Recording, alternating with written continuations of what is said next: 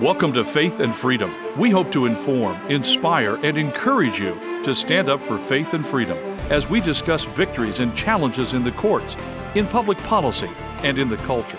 Faith and Freedom is brought to you by Liberty Counsel, a litigation, education, and policy organization. Join us now as we address the latest cultural issues across America and around the world. South Carolina Supreme Court reverses previous stance and now upholds a pro-life law. We're going to be talking about this on Faith and Freedom. I'm Matt Staver, founder and chairman of Liberty Counsel. Joining me is Holly Mead. You know, Matt, this is an unprecedented case of where the court originally ruled one way and then now it's ruled a different way in the same year. Yeah, in the same year. It's interesting because now the South Carolina Supreme Court has upheld the state's new Fetal Heartbeat and Protection from Abortion Act that protects unborn babies that have a detectable fetal heartbeat after striking down the state's prior 6-week abortion ban earlier this year when it ruled that it violated, at that time, the state's constitution. Yeah, you know, the first law, which the governor had signed, and then they appealed it, and the court denied it.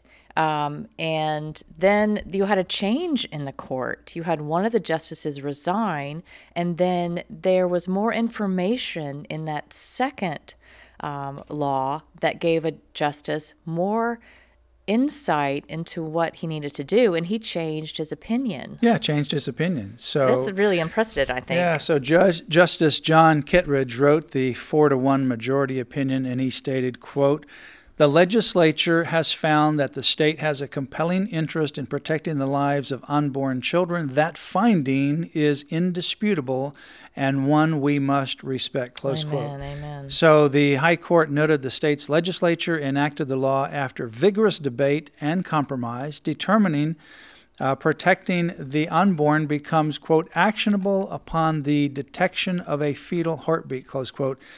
It goes on to say in the court decision, quote, "It would be a rogue imposition of will by the judiciary for us to say that the legislature's determination is unreasonable as a matter of law." So finally, a court exercises judicial restraint. And, you know, the governor celebrated, I just so pleased with him. He stated, "With this victory, we protect the lives of countless unborn children and reaffirm South Carolina's place as one of the most pro-life states in America."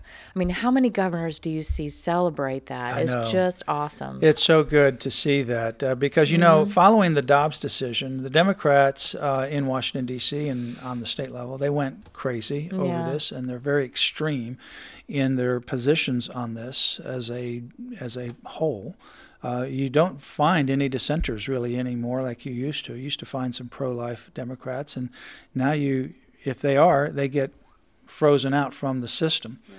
Republicans, on the other hand, they should have had good talking points, and many of them kind of were quiet, and they ran from the issue. This is an incredibly important issue. Absolutely. But this ruling is a complete reversal for South Carolina's High Court. In January of this year, the court struck down the state's original Fetal Heartbeat and Protection from Abortion Act in a 3-2 decision, citing the 6-week ban put an unreasonable restriction upon a woman's so-called right to privacy and allotted women insufficient time to decide about the pregnancy. However, this opinion was written by Justice K. Hearn, who recently retired, giving Justice D. Garrison Hill the chance to weigh in on the law.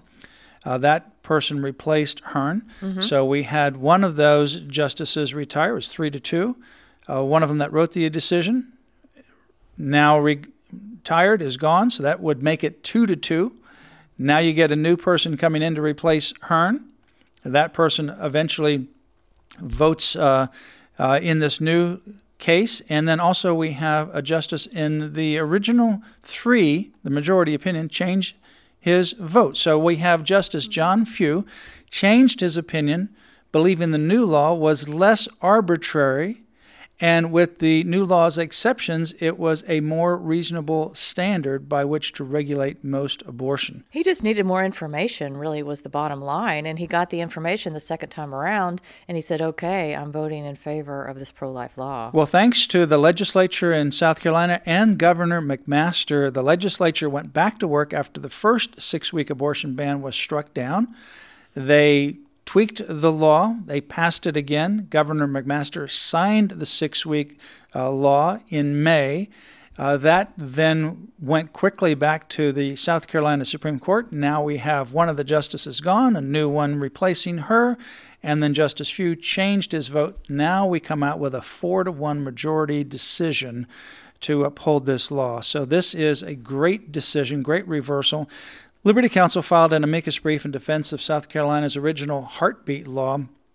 The court, during the second round of the new particular challenge, said it was not going to accept any additional or new amicus briefs while deliberating this new law. They had all the information they needed. Obviously, our brief in this case, the case was Planned Parenthood South Atlantic versus South Carolina.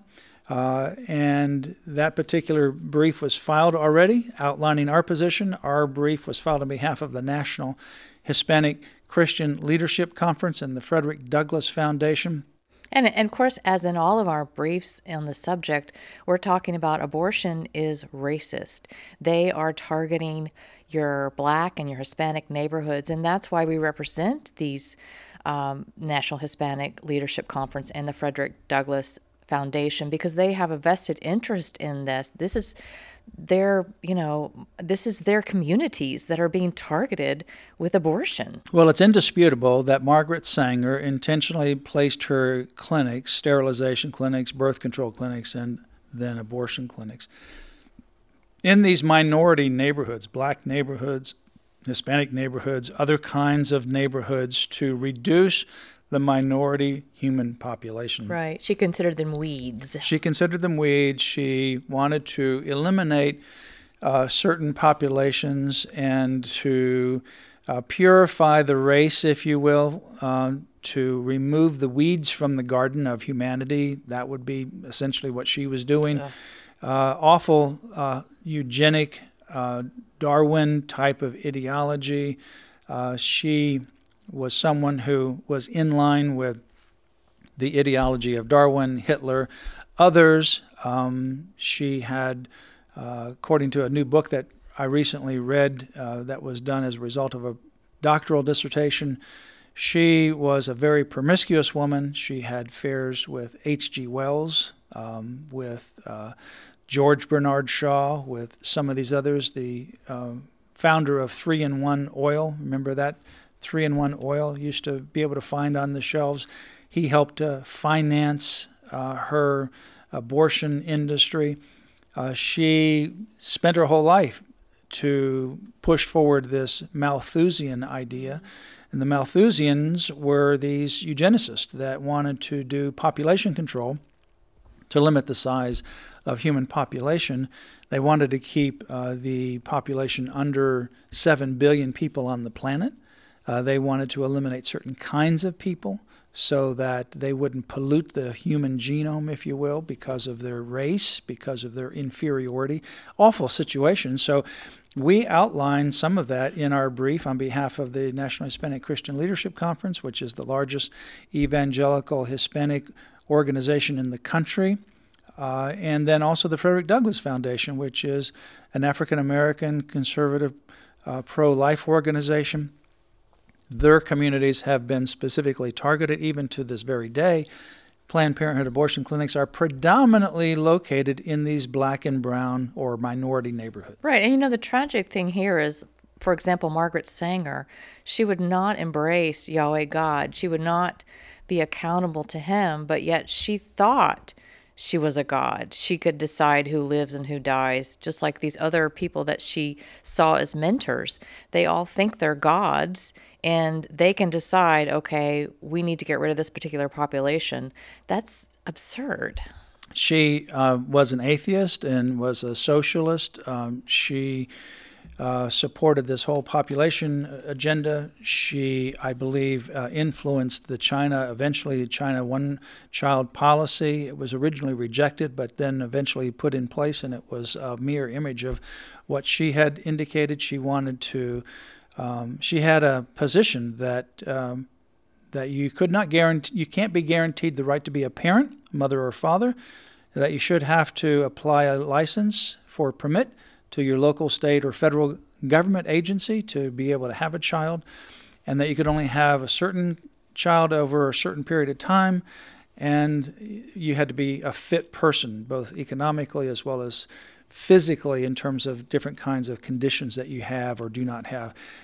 Anyway, we filed this brief showing that it has a racist eugenic history and asked the court to slam the door on this racist eugenic history. The good news is the Supreme Court now upholds this pro-life law. For more information, go to Liberty Counsel's website, lc.org/life. You've been listening to Faith and Freedom, brought to you by Liberty Counsel. We hope that we have motivated you to stand up for your faith, family, and freedom. Visit Liberty Counsel's website at lc.org